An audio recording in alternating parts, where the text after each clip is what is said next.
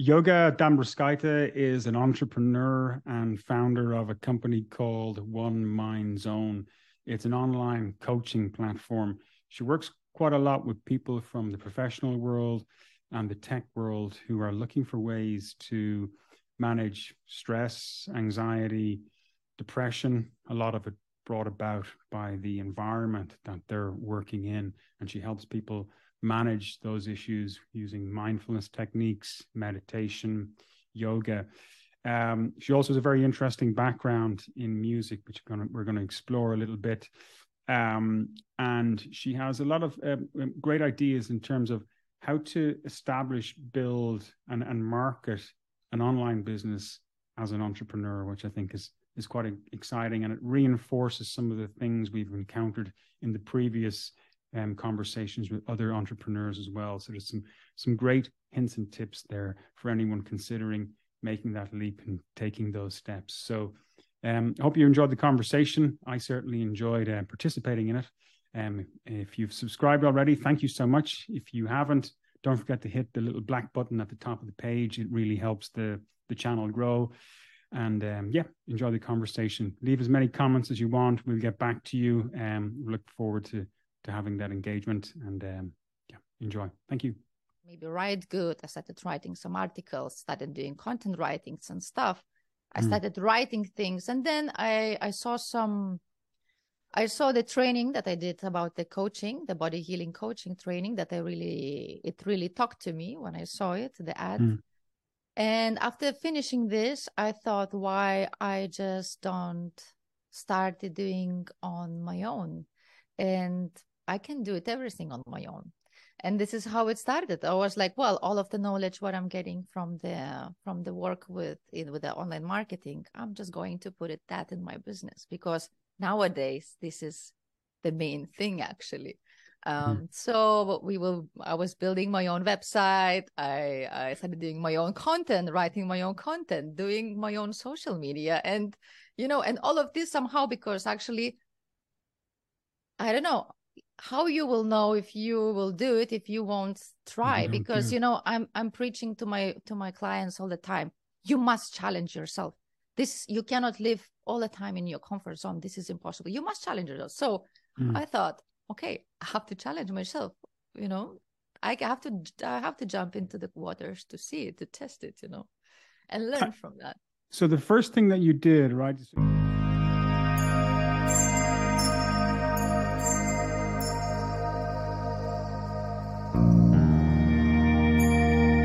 Good evening. Welcome, Jorga. Hello, Connor. Thank you for joining me. Thank you for inviting. Okay, brilliant. First question. Where are you from?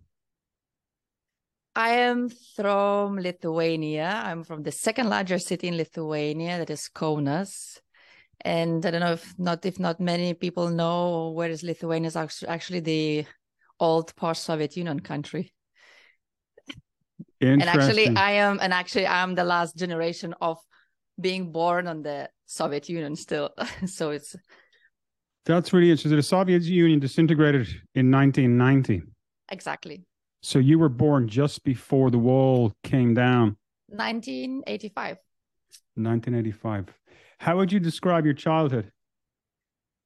Well, the childhood, I would say, as I said, I was born in the times when it still was the weird times for everyone, and actually everyone was fighting for the independency, and you could feel this kind of wish of escaping of this big monster Soviet Union, So this was always very present anywhere where you would be, like in a kindergarten, as I remember, in the family and so on. Everyone was like really so I guess this is how it's also developed, this way of just like, I don't know, being more differently, being more against the system and so on.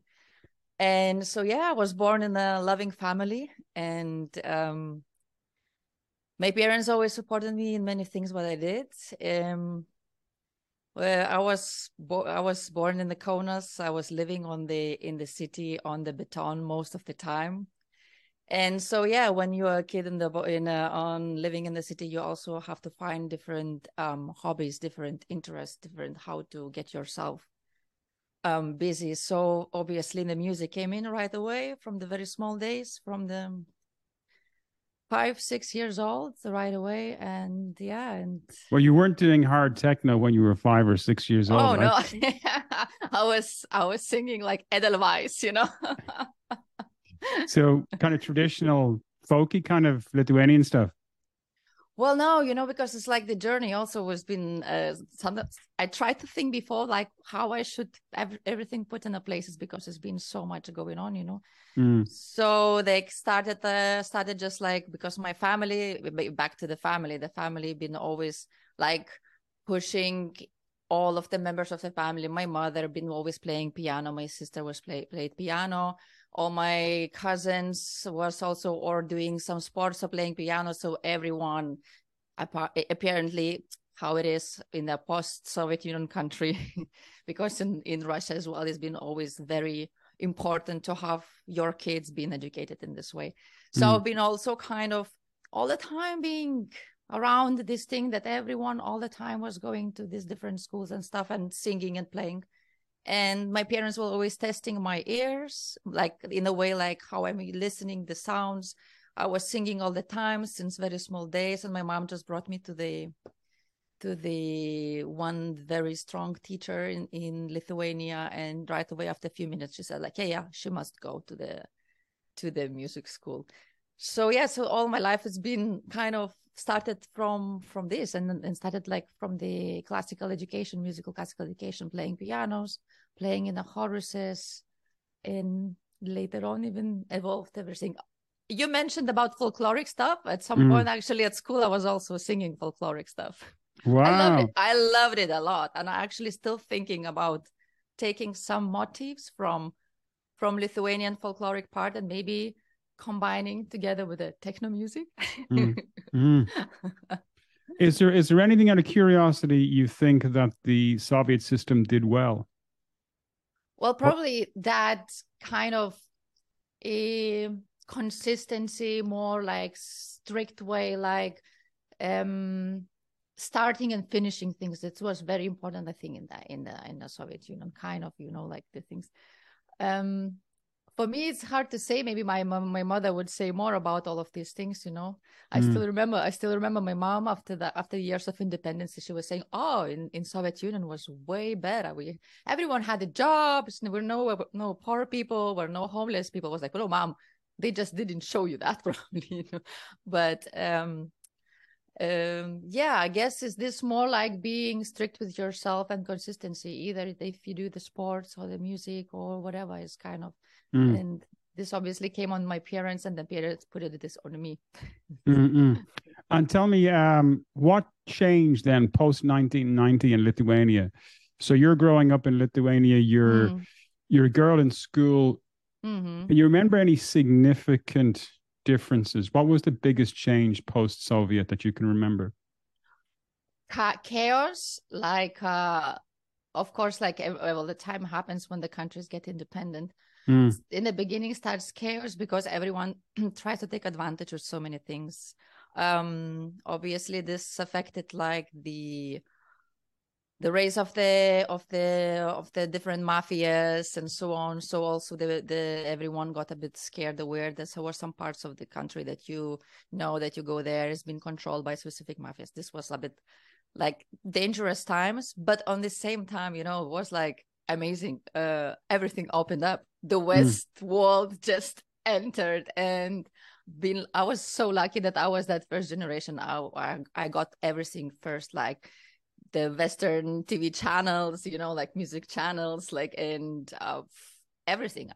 We could travel everywhere, like, I mean, back then you could travel just inside the Soviet Union, so of course you would go there everywhere. But I mean, for me, it was like totally different world, to compare with my sister, how she was growing, because she could not do any of this.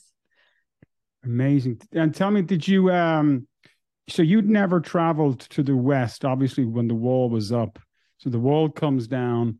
We're in a post-Soviet. There's a little bit of gangsterism going on in society. People are trying to take advantage of the new situation. But you'd never been you'd never been to Germany before. What age were you when you first traveled west? Can you remember? Probably it was like 8 years. So 1993, 1994. This was also because the schools were doing the trips Oh, outside, wow. because it was already, of course, like, let's take an advantage of the fact that we can go out, Yeah. And I remember, I think my first trip was like to Czech Republic or something like this, because they were, I think, there, something like that was Interesting. and Germany probably was like, I don't know, maybe it was like also like 16, maybe 60. And but you didn't move to Germany full time when you were 16, right? That you moved. no. So how did you get to you moved to Berlin? What age were you when you moved to Berlin? 21. And you lived there for a number of years, right? 10 years, 10 beautiful years. Beautiful, because it was an Beautiful incredible years. time. It was incredible time. What years were you there? Can you remember? 2008. 2008 to 2018. And how would you describe Berlin? Oh, beautiful place to grow as a personality, beautiful place to get inspired in any possible ways, see in all possible art, either you musician, if you visual artist, or any other. It's just paradise for that. I all my life been all the time music and different kind of music, and then I've been performing until the time when I moved out from Lithuania. All the time I've been all the time on the stages, and I had no stop because it was different projects and stuff. And when moving to Berlin, it happened such a curious thing that I stopped performing because I was focusing so much on the work and making money and knowing the city. And then I was just like enjoying and going to so many concerts, getting inspired of so many artists, musicians, going to so many concerts, festivals. Is just one of the best really places to get that. I know, at least back then. I don't know how it is really now. Obviously it's Berlin, it's always been, was Berlin, but it's just, for sure, it's the best place to get inspired. And what I'm wondering, and to meet the best friends. Yeah, and you made there was a huge network of people back then. It was huge network. It's crazy because sometimes I was thinking like, okay, I changed a couple of the countries already living, and now thinking, what is my second home? Of course, the home is where you live. The second home, now I don't know anymore. Is it Lithuania? Is it Berlin? I think it's more Berlin because all of my best friends are in Berlin, or at least the ones I met. It's from there, it's my family. How do you think Berlin has changed, right? So since, I suppose, the 2008 to 2018, when you go back now, what's different? Do you notice anything? Well, a few years ago, I went back to actually play a show with my actual project. And this was very interesting because this was also like a few years after I moved back to Barcelona, and then I went there to see what is the difference, and also went there to play. Also was, for example, staying in a hotel. It was not my home, so it was like the first feeling, and it changed so much. It changed so much, like, I don't know, like the feeling, the smell of the city, the vibe. Maybe because, I don't know, when you don't live there anymore, maybe you don't feel that anymore. I don't know. At first, everything got more very expensive, like, I always remember Berlin as well. It's always like said by everyone, is like one of the cheapest and coolest cities to live around. That's why everyone was moving there, because the rents were cheap and stuff. And obviously the whole gentrification problem involved so much that actually, if you walk on the, you probably remember the Warschauer Straße, the bridge that is crossing the Kreuzberg east with the west, Kreuzberg with the Friedrich sign. It's almost impossible to recognize, because it's like the huge buildings and stuff. And so everything, the city is changing a lot. And I guess they're trying to push it out. The people that have less money, more out. People cannot get the rent the apartments. You know, it's impossible to get apartments, and people are struggling with this. And yeah, music wise, I think it still keep on going. I remember Neukölln and Kreuzberg, Görlitzer Park. I when mean, when was the last time you went to Berlin now, huh? probably 4 or 5 years ago, but it was only Oh, okay. for a week, and I stayed in the Michelberger. It was a different type of Okay, experience, right? okay, okay. When I was staying on my brother's couch, but I do remember that time, and you could pick up an apartment for a couple of €100 a Exactly. month. It's impossible. No, it's impossible. Yeah. I have friends that are searching for apartment now for like 2 years already, and they still cannot get it. Where are they staying? Well, they are like having like all the time, like swapping, going from place to place, or maybe from couch to couch. I don't know, and Yeah. trying to get an apartment, or they landlords come and they say we have to renovate the whole house, and we're going to raise the rents, and yeah, you're out. Yeah. So It's the really tough. typical the gentrification that's happening in Western Europe. Unless you have money, obviously. Yeah. So everything, I guess, is possible then for you. Yeah. Interesting. Right. So after Berlin, then you set up you went out on your own and you set up a company called One Mind Zone. What was this is a very interesting journey that you took. So you're in music, you're making music production as well, and you decided to take a completely different angle and a completely different change. What's One Mind Zone about? Well, because this change, it didn't come like out of the nowhere and out of the blue. This thing in my head was since I was probably 13 years old. Because like when I was very small, 13 years old, was that the Dalai Lama, His Holiness Dalai Lama, was visiting Lithuania and was visiting Kaunas with his group of the monks, and in one amazing gallery, and I had such an effect on me of listening monks chanting and creating the sand mandala for weeks there. I got such a big input from that, and like the good energy, and I got right away drifted to the all of the Tibetan Buddhism, to yoga, and all of the spirituality topics. So from the small days, I was reading already books about the Buddhism and about the yoga. And I was dreaming actually about studying Sanskrit and going to live in Tibet, and my mom back then, she was like saying, are you crazy? I see no future for that, So of course, at that time, I could not do it. But through the years, even in Berlin, I was, as I was learning music and stuff, I was fully fell into yoga practice, like from the very beginning on, through my friends. So this thing was been always there, and different workshops, different meditations, different retreats, crazy retreats I've been trying before. And this has, of course, been always in my mind. I just never want to make money with that, because I could always be like the yoga teacher. Maybe when I was in Berlin, I could start doing like courses, but I always felt like I don't want to make money with that. And when I moved from Berlin to Barcelona, I had the time to think a bit what I really want to do, because I was sure I don't want to work what I used to work before. I wanted Which was what yoga? Well, because I've been a lot in Berlin related with all of hospitality. The hospitality, exactly, and one of the last jobs was also like being like a general manager of the great craft beer bars and stuff. And even though if I like being with the people around and working in this environment, I understood that this is over. It's just not for me, and I have to change for the future. Cannot be that.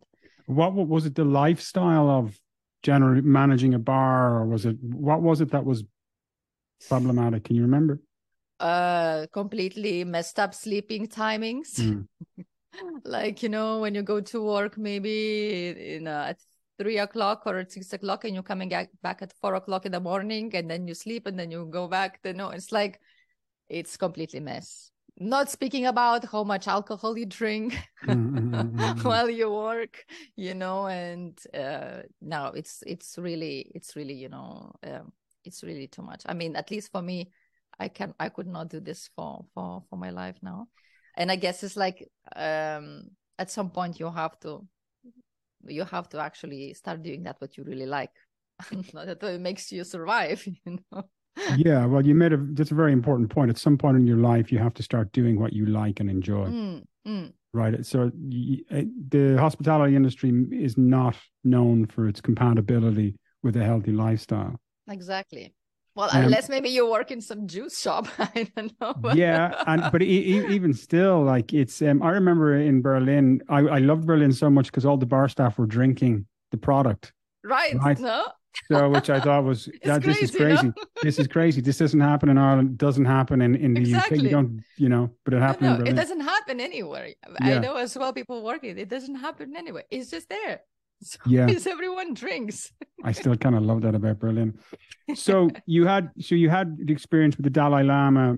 You've been doing yoga. You've been taking these classes. What gave you the confidence to believe you could go out on your own and be an entrepreneur and build your own business?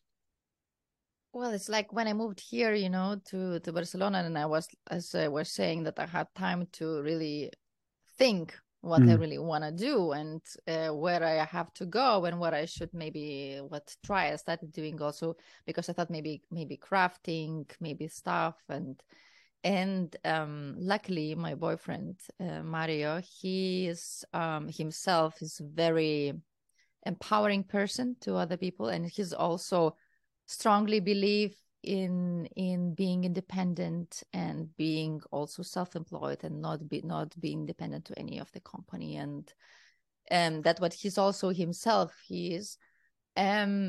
So I started working first with him. He's like doing like online marketing. He has on him a small agency. So I just started learning things because, well, I was still trying to understand, and actually then understood that I can maybe write good. I started writing some articles, started doing content writings and stuff. I started writing things, and then I saw the training that I did about the coaching, the body healing coaching training, that it really talked to me when I saw it, the ad. And after finishing this, I thought, why I just don't start doing on my own, and I can do everything on my own. And this is how it started. I was like, well, all of the knowledge what I'm getting from the work with the online marketing, I'm just going to put that in my business, because nowadays this is the main thing actually. So I was building my own website. I started doing my own content, writing my own content, doing my own social media, and and all of this somehow, because actually, I don't know how you will know if you will do it if you won't try, because I'm preaching to my clients all the time. You must challenge yourself. You cannot live all the time in your comfort zone. This is impossible. You must challenge yourself. So I thought, okay, I have to challenge myself. I have to jump into the waters to see it, to test it, and learn from that. So the first thing that you did, right? So you were writing content related to healing and yoga and mindfulness and that type of stuff. You started to go out on your own. The first thing you did was build a website. So this is step one. Yeah. Because in order to attract clients, very hard step was Tell me about that. Who did the website for you? Who's the developer? No, we did it. Me and my boyfriend, we did it. Wow. So he's a developer and he can write the code and stuff like that. Okay. Yeah. There are methods for anybody else thinking about entrepreneurship. You can outsource that. I mean, there are companies in India that can do it relatively cheaply as well. Of course. Yeah. So that was step number one. Step number two, how did you, so you know what you want to do, you know what it's going to be about. How did you go about marketing and building a customer base? Well, this is again comes all of the things we are working with, that very helpful, obviously, because nowadays everything is based on that. You have to optimize your websites, you have to run ads campaigns on the Google ads campaigns, on the Facebook ads campaigns, on the Instagram, this is how you target your crowd if you're working online. Because for me, I live in Spain. I didn't want to now open physical actual cabinet to work with this. It's also extra expenses for me, and I also always wanted to work with the people from all over the world, and not just from Spain. So when you work online, you just must there is no other way than actually doing all of the ads and finding clients like that, or being based on some platforms or wellness platforms and stuff. Okay, so there's two strategies, right? So you can do the Instagram targeted ads, but you can also get listed or get content on other platforms. Oh, sure, yes, yeah. What have you found to be the most successful marketing strategy for your business? I think the most successful was the Google ads. Google ads. Yeah. Interesting. I think so. Because it also depends, like successful, it means like if you want more successful, like to get more clients, or actually that people would go more to your website and stuff. For me, it was always more important get more clients, And yes, I think the Google ads helped me the most. Well, it's so great. I say to everyone, do Google ads. Yeah, do Google ads, but Google ads are expensive, right? And you do need to but invest. I guess you need to have like also the person who really knows how to optimize those ads, and yeah. We also had some help from outside, that also someone that is more specializing in that also helped us. Interesting. Very good. So okay, so your business itself, One Mindfulness, who are your clients? Describe your perfect client. My perfect client. Or any client. Well, most, I would say, like my favorites. Let's go for the favorite. Okay. It's actually successful young professionals, successful young handsome, beautiful professionals, were the ones that have actually, when you speak with them from the first moment, you don't think that actually they have problems, because they have very good jobs, they have good income, they're traveling around, they have everything, but of course with that, what they have comes all of the problems, comes anxiety, comes stress, comes insomnias, comes insecurities with maybe their partners, because maybe they don't have enough time to spend with their partners, and comes different things. Or maybe they are young professionals. They also different generation. Most of them actually, they're younger than me. And what I'm also surprised, like, wow, I didn't know that the young generation is so also fragile, that they have different already insecurities from the very young days, that they have to work on. Yeah, this is, I would say, is my favorite. Also artists that are also struggling with depression or addictions, or but I would say mostly it's a young professional who has everything, but on the same time has many problems. And would you say, and what you're seeing in your practice and in your business, so you have these young professionals doing really well financially. What are you seeing the most? Is it anxiety? Is it low self-esteem? Is it insomnia? What's jumping out that you're seeing? I think first is anxiety, always stress and anxiety, and work-related stress. And this is the most, because also people are working in this super fast works. Everything has to be delivered very fast on time, and everyone is freaking out and having anxieties and stuff. So yeah, this is the most, I think. Then it comes insecurities. Yeah, they think maybe, maybe for men it's very often like, okay, I'm maybe not handsome enough for my boyfriend or for my girlfriend, or maybe this or maybe that. Maybe it's crazy. Yeah. And how would you work with a person that comes? I mean, you can't change. You can't give somebody plastic surgery if they're not handsome enough, right? So, I mean, how do you work on But the problem, self-esteem then? normally, like that's the most interesting paradoxical thing, that these people are super handsome and beautiful, Mm, and then they think it's, again, is this new generation of also social media and Kardashians. I mm, don't mm, know mm, mm. what is brought to everyone's in the face, that everyone, you see everyone on TV with the plastic surgeries, and then maybe these Mm. people look at the mirrors and they think, oh, I don't look that perfect, but it's like, I mean, you maybe look better even than them. Well, yeah, there is this epidemic on social media of, I mean, Instagram is the worst offender. Yeah, Everybody presents a version of their lives, the best version. They look stunning. exactly. They're on the beach. They're tan. They're looking amazing. Yeah, They never show the picture yeah, at 7 o'clock in the morning when they without have, makeup. yeah, right. So it's always the best version, which everybody else looks at it and goes, oh my God, and feels terrible about themselves. Mm, And they're not able to distinguish between, mm, okay, this is a fantasy. And um, so you work with people then online. mm. Yes. Uh, Actually, until last year, end of the last year, I was working only online. From mm, the last year, I started giving also yoga classes, actual yoga classes, mm, here in outside Barcelona, in Sant Cugat, where I live. mm. And yeah, and actually I have to say I really liked this human touch, being close to the people and actually touching them and actually explaining and showing them. Mm. And yeah, this was and also doing yoga classes online as well. And what would be the so yoga is good for relaxation, right? Yoga Particularly is and good for so flexibility. many things, Mm. yeah, for I'm your showing my mental health. ignorance there. So, Have you so ever tried yoga?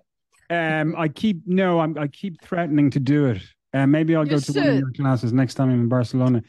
But yeah, no, I'm in my 40s now, and for a man in his 40s, I can't think of anything better to do than yoga because flexibility and relaxation and calming the mind I mean, it's everything.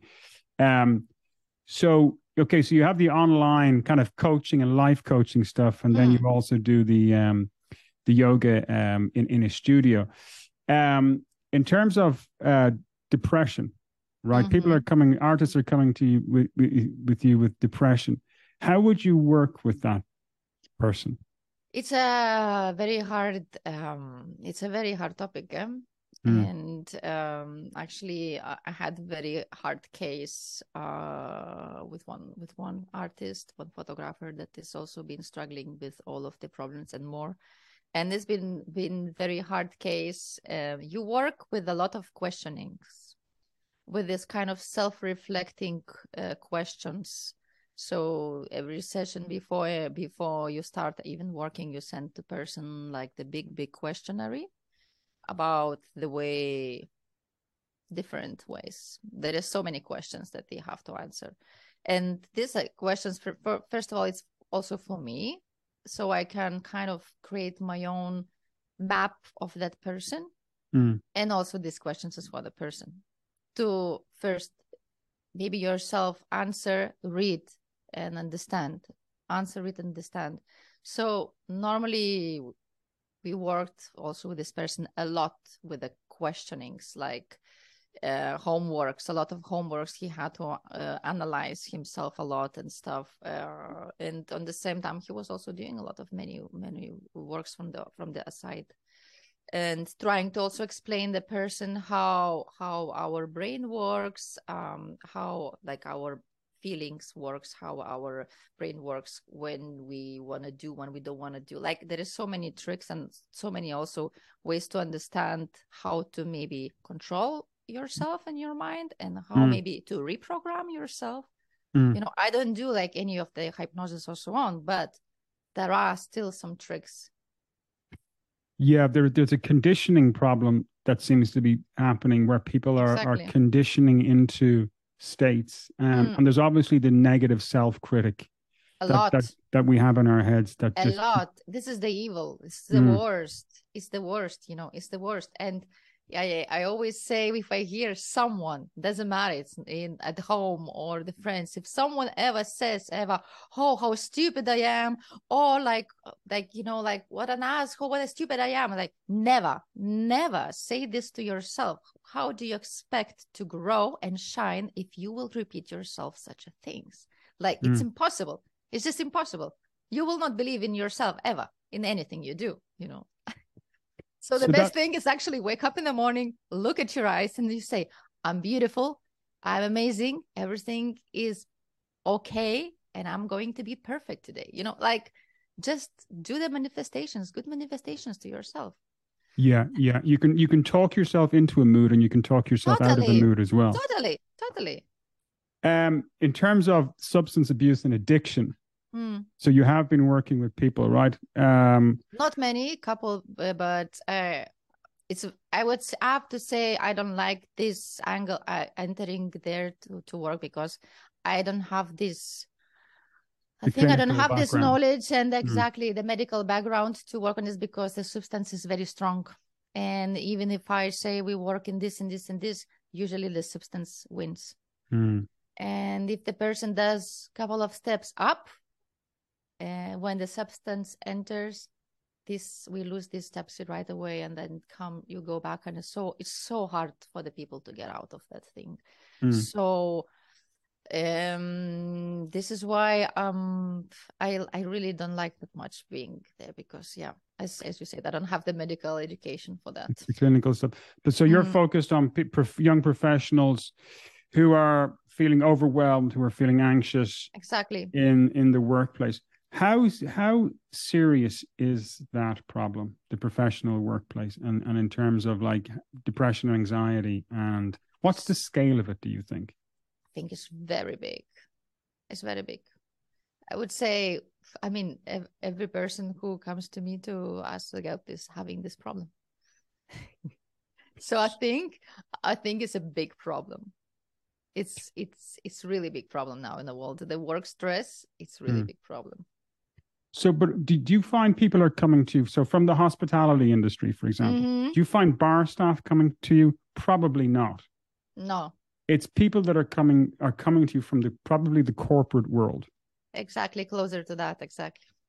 The corporate world, the technology world. There's something about this environment. As well, also the young entrepreneurs, who is also maybe running their own small companies, like I don't know, so specific, like even could be the music industry, for example, the one I don't want to mention, but also who's having maybe some traumas from the past, maybe from their childhoods as well. This is another thing, exactly, the traumas from the past, the traumas with the parents, exactly. I forgot to mention this. This is another thing that is always popping out, is also different insecurities or different traumas that coming from the family times as well. And also these people now carrying all of this baggage with them for all of these years. And of course, this is affecting their personal life, Well, Gabor Mate talks a lot about trauma, the Hungarian, Canadian, brilliant doctor. And he links trauma to everything in behavior, particularly addiction. Yeah.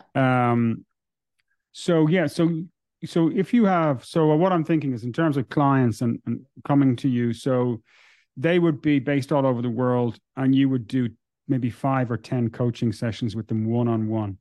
Yeah. Right. Yeah. And that'd be online. Yeah. What kind of, so we know they're coming to you with stress, anxiety, depression. What kind of results could they expect after 10 classes? I mean, where can you take them to? I don't want to put you on the spot here, but I'm just curious. No, it's also the work is all depends from the person. Yeah. Depends from the person. How much is he putting the time to do what he has to do? Because many people on the sessions look very active and stuff, but when it comes afterwards, like not everyone is actually doing what maybe they have it on their list, that is actually would help them. So I guess the first thing is depending from the person, how much effort he has, wish, and time to do these things. If the person has all of, I mean, very often they say, oh, I cannot because I'm working so much and so on, so on, so on. Everyone must to schedule time with themselves, you know? So because everyone, we are machines that is running as a body. First of all, the physical, perfect machines running, but how they are going to run if you won't put an energy into maintaining this machine physically and mentally, you know? So if the person really puts all the effort, I think, well, I had a couple of the people that already after the 3 sessions, they were saying, oh, thank you so much. You helped me a lot. And I was thinking, oh, damn, I got rid of my client pretty fast, you know? Well, from a business perspective. But I was like, I was so happy, you know, like after the 3 sessions, the person was actually saying like, I'm okay, you know? So I think there is not like one size fits all. Expecting at least better sleep, better understanding of yourself, learning to breathe, knowing a bit yourself, who you really are. Because you might question, if you go for a session, you might question yourself a lot, who you really are. You would dig deeper. What about your past? What are your traumas? What is related now your life with your traumas? So you definitely would know yourself better. Well, it's good to know your traumas so you will know what triggers you. Exactly, because also traumas, they're related also they trigger. Exactly, each trigger is up with a trauma as well. Specific traumas has specific effect on the specific body parts. So also the pain, physical pain, like there are some parts of the body that also says to you with what trauma it could be related. And you can kind of map. Yeah, and so you can work with people to identify. I'm just thinking in terms of the corporate environment and the professional world, that if you can identify and understand the childhood traumas, where when you go into that corporate workplace and that environment, you can be mindful of the things that will trigger you. Exactly. Right. Exactly. So that you can kind of keep yourself, I mean, in that world, you kind of have to be totally in control and under control. You have to be professional and completely. So you need to know the triggers. Exactly. And also, you know, like also things like learning, just like breathing, like as also like if I say to the people, if they have to deal with the stressful situations, I take it from my own personal experience. You know, I used to be always very, very nervous and stressful person when it came to, I mean, even if from the small days I was going on the stage, I was still being scared or like nervous to go on stage, you know. And through the years, I developed this way of breathing that every time before going on stage, or I mean, I meditate every day. I do the breathing exercises every day. So when it comes something like really, really important to maybe present it or to speak with a bigger crowd or to perform. So the same comes to the people when they have maybe big projects and they have to speak also with a big crowd at work. There are so many tools to put you in a place to make you calmer, to control your breath, and you would go maybe with a way calmer mind. Yeah, I know. We learned a lot of this stuff in acting school about the importance of the breath and breathing from the diaphragm and how it and so how you should know this thing. Yeah, I do, and I also know how important it is to. A lot of people think they know how to breathe, but they don't. They don't. And learning it is so important.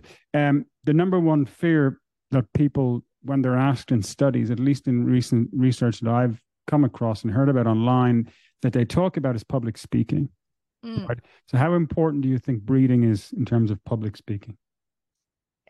Very important, but I think what is another next one is more important is also meditation for that. At least for me, personally, for the public, like if I have to speak in the public, there is no way that I will leave home without meditation. How long would you meditate for? At least 20 minutes, at least. The best would be 40 minutes, 1 hour. 40 minutes to an hour. Because there is a click after some time. Sometimes if you just always do 15 minutes, because many nowadays, there are many of the platforms and so on, when they speak about, well, at least you can meditate 5 minutes, 10 minutes. I mean, of course, at least something is better than nothing. That's true. But to really feel the effect of that, at least you should do 20 minutes, 30 minutes, 40 minutes, because there is a click. After a specific time, it comes the click and everything gets easier and everything flows different. Just have to try. So has meditation had a massive impact on your life, would you say? Oh, really? Yeah. And so you meditate every day? Lately, yes. Actually, the only one time when because I had my leg surgery, so I could not sit in my lotus position, and I always found it weird meditating and sitting on the chair, So now for the last few weeks, I was kind of not regularly meditating, but yes, every day it's must. I don't know, for me, I don't know why, but for me, I just find the clearance in everything. If I start the day with a meditation, and for me the best is always the morning meditation, maybe 6 o'clock in the morning, I wake up and I meditate for half an hour. It's my whole day, it's way more clear. The whole day is way more organized, way more focused. If I work, for me, it's just everything works like in a places how it has to be, like I don't have that too much stress, and I don't get myself distracted, the focus is improving so much. So that's a great tip, right? So that's a great tip for somebody who does experience stress throughout the day, or is, I suppose, hijacked or. Yes, and it's also making like this any situations more calmer and less stressful, and it's also because your mind is also more calmer. So even if you might have the argue with someone, either professionally or personally, whatever, you might not go into that conversation too deep to escalate any kind of conflict, there. So it is also good. So it's about conflict control as well, meditation. So everything is about control. Yeah, it's about self-control. Okay, brilliant.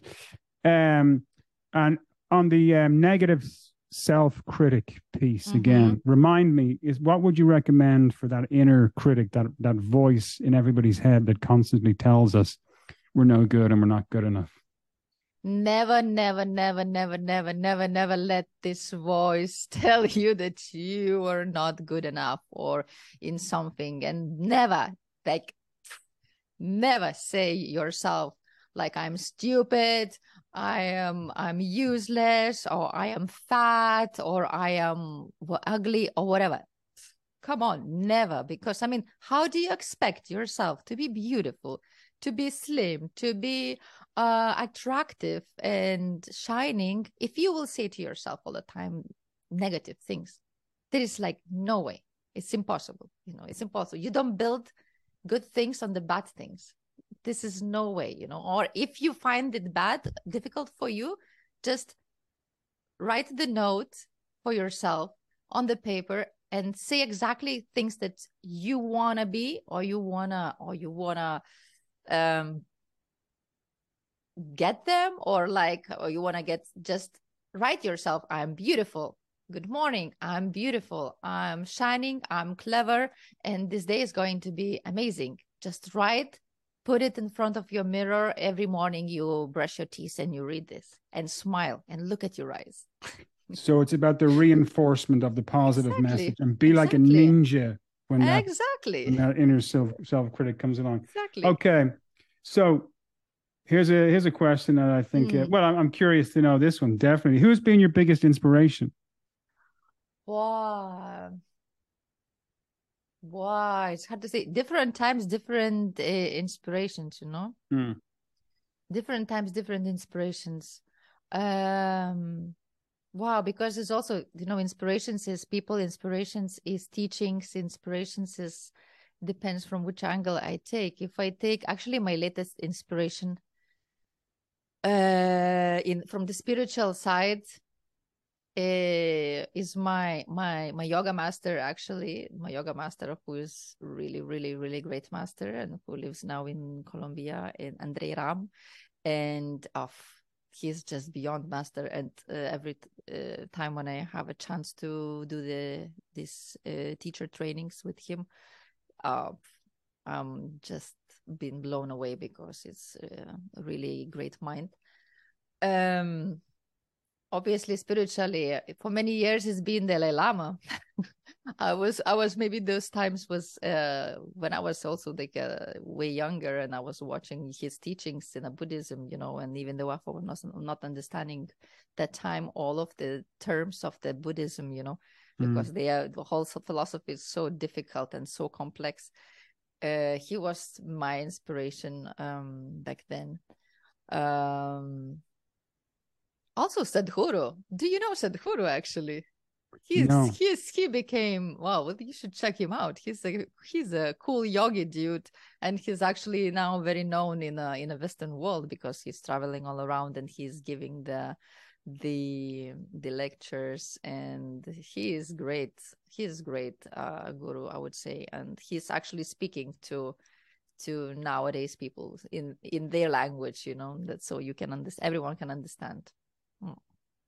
Can you think of a book that inspired you? Now I'm like checking. I have many. I have many that inspired me. There was a the long time ago I was reading this book. When I was in Berlin, actually, I read this book of James Redfield. The book was called Secrets of Shambhala. And actually, when I started reading the book, I didn't know it was a real story or the fictional story. Of course, in the end, was a fictional story, and I really liked it because it was showing the trip of the writer. Well, the writer is saying how he's going from the trip to China, and through China to Tibet, and trying to find the secret city of Shambhala, which you can enter only if you have the specific level of the energy.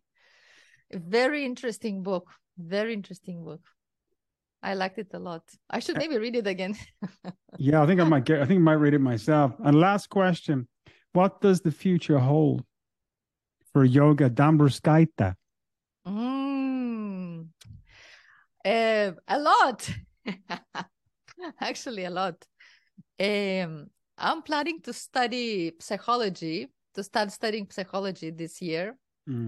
Because following, as we were saying before, about there are specific cases when I'm always sometimes holding myself back because I don't have this kind of the level that I could say, okay, I can really help you out. So I thought I should go for that, and I should get a degree in that. And I did many years of the spiritual part in the yoga. I would like to go more now direct, to know. So I definitely going this for that. So my 4 years is going to be with the books and still teaching. I'm thinking about starting the new podcast, another podcast, and maybe this time is going to be the one in my kitchen, speaking with the music people, art people, cooking vegan food, and having the glass of wine. So I have this idea. Let's see how it's going to develop. Obviously, playing more shows with my project as Informa. This is for sure. Releasing soon, maybe the new record, because we're spending a lot of time in the studio recording, and finally traveling again more. Post-COVID. Actually, that wasn't the last question. I have another question. Okay. Would you consider going? So all the stuff you're talking about doing here is living and traveling your own path, being your own boss, living the entrepreneur's life, doing your own stuff. Forging your own path, creating your own destiny. Would you consider going back into, say, a job, 9-to-5 type job, into the corporate work environment or professional? Is that on the cards? Depends, what kind of job. It's actually not sometimes a year ago or something like this. I was actually while I was already doing One Mind Zone and working with my clients, I was actually also thinking about applying for being also this wellness advisor coach for the bigger corporate company as well. Is that a space? Is that a space? Oh yeah, this is like now as apparently is a big thing, because different corporate companies, they are also aware of the fact that the people are working in the companies and they are having stress. And also depends on what kind of companies you work. You can be not only stressed out, but maybe you can get traumatized as well. Depends maybe from what kind of content you're working, you know. So obviously they are also offering this to their employees. So I knew about this kind of positions, and I even was thinking about I even actually applied, I think, for that, just for curiosity. And obviously they asked the psychology degree. They wanted a psychology background. Of course, yeah. So of course this is totally normal. So if that would be something like this, I would maybe think, because then I still would feel not being part of that thing, because I would be just there helping for the people who works that jobs, I still would have my mission to help them out. Yeah, well, the important word you used there was mission, right? So you have a mission and a purpose and a meaning to what you do. You're separate from the machine, and you're helping to keep people well. Exactly. Which I think which would be, I suppose, an interesting avenue for those who have left and considering going back, but don't want to get dragged into all that stuff again. Exactly. Finding your niche, or finding your place, leverage in between and find your place. Where do you want to be? I mean, it's also this, what do you fit, or what do you want to try? It doesn't mean that you might if you get in, you might stay there forever. You just at least have to try if you came up to this idea. Jogile Dambrauskaite, thank you so much. Thank you, Connor, so much. Fun. It's been a pleasure. It was a pleasure. Talk to you soon.